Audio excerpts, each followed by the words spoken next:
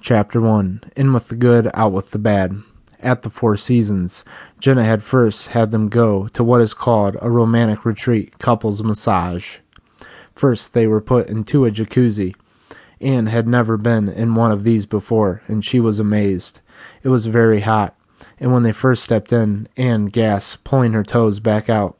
They lowered the temperature and raised it a little bit as they continued. There were cucumbers put over their eyes and little pillows put behind their heads, so that they were comfortable as they lay back.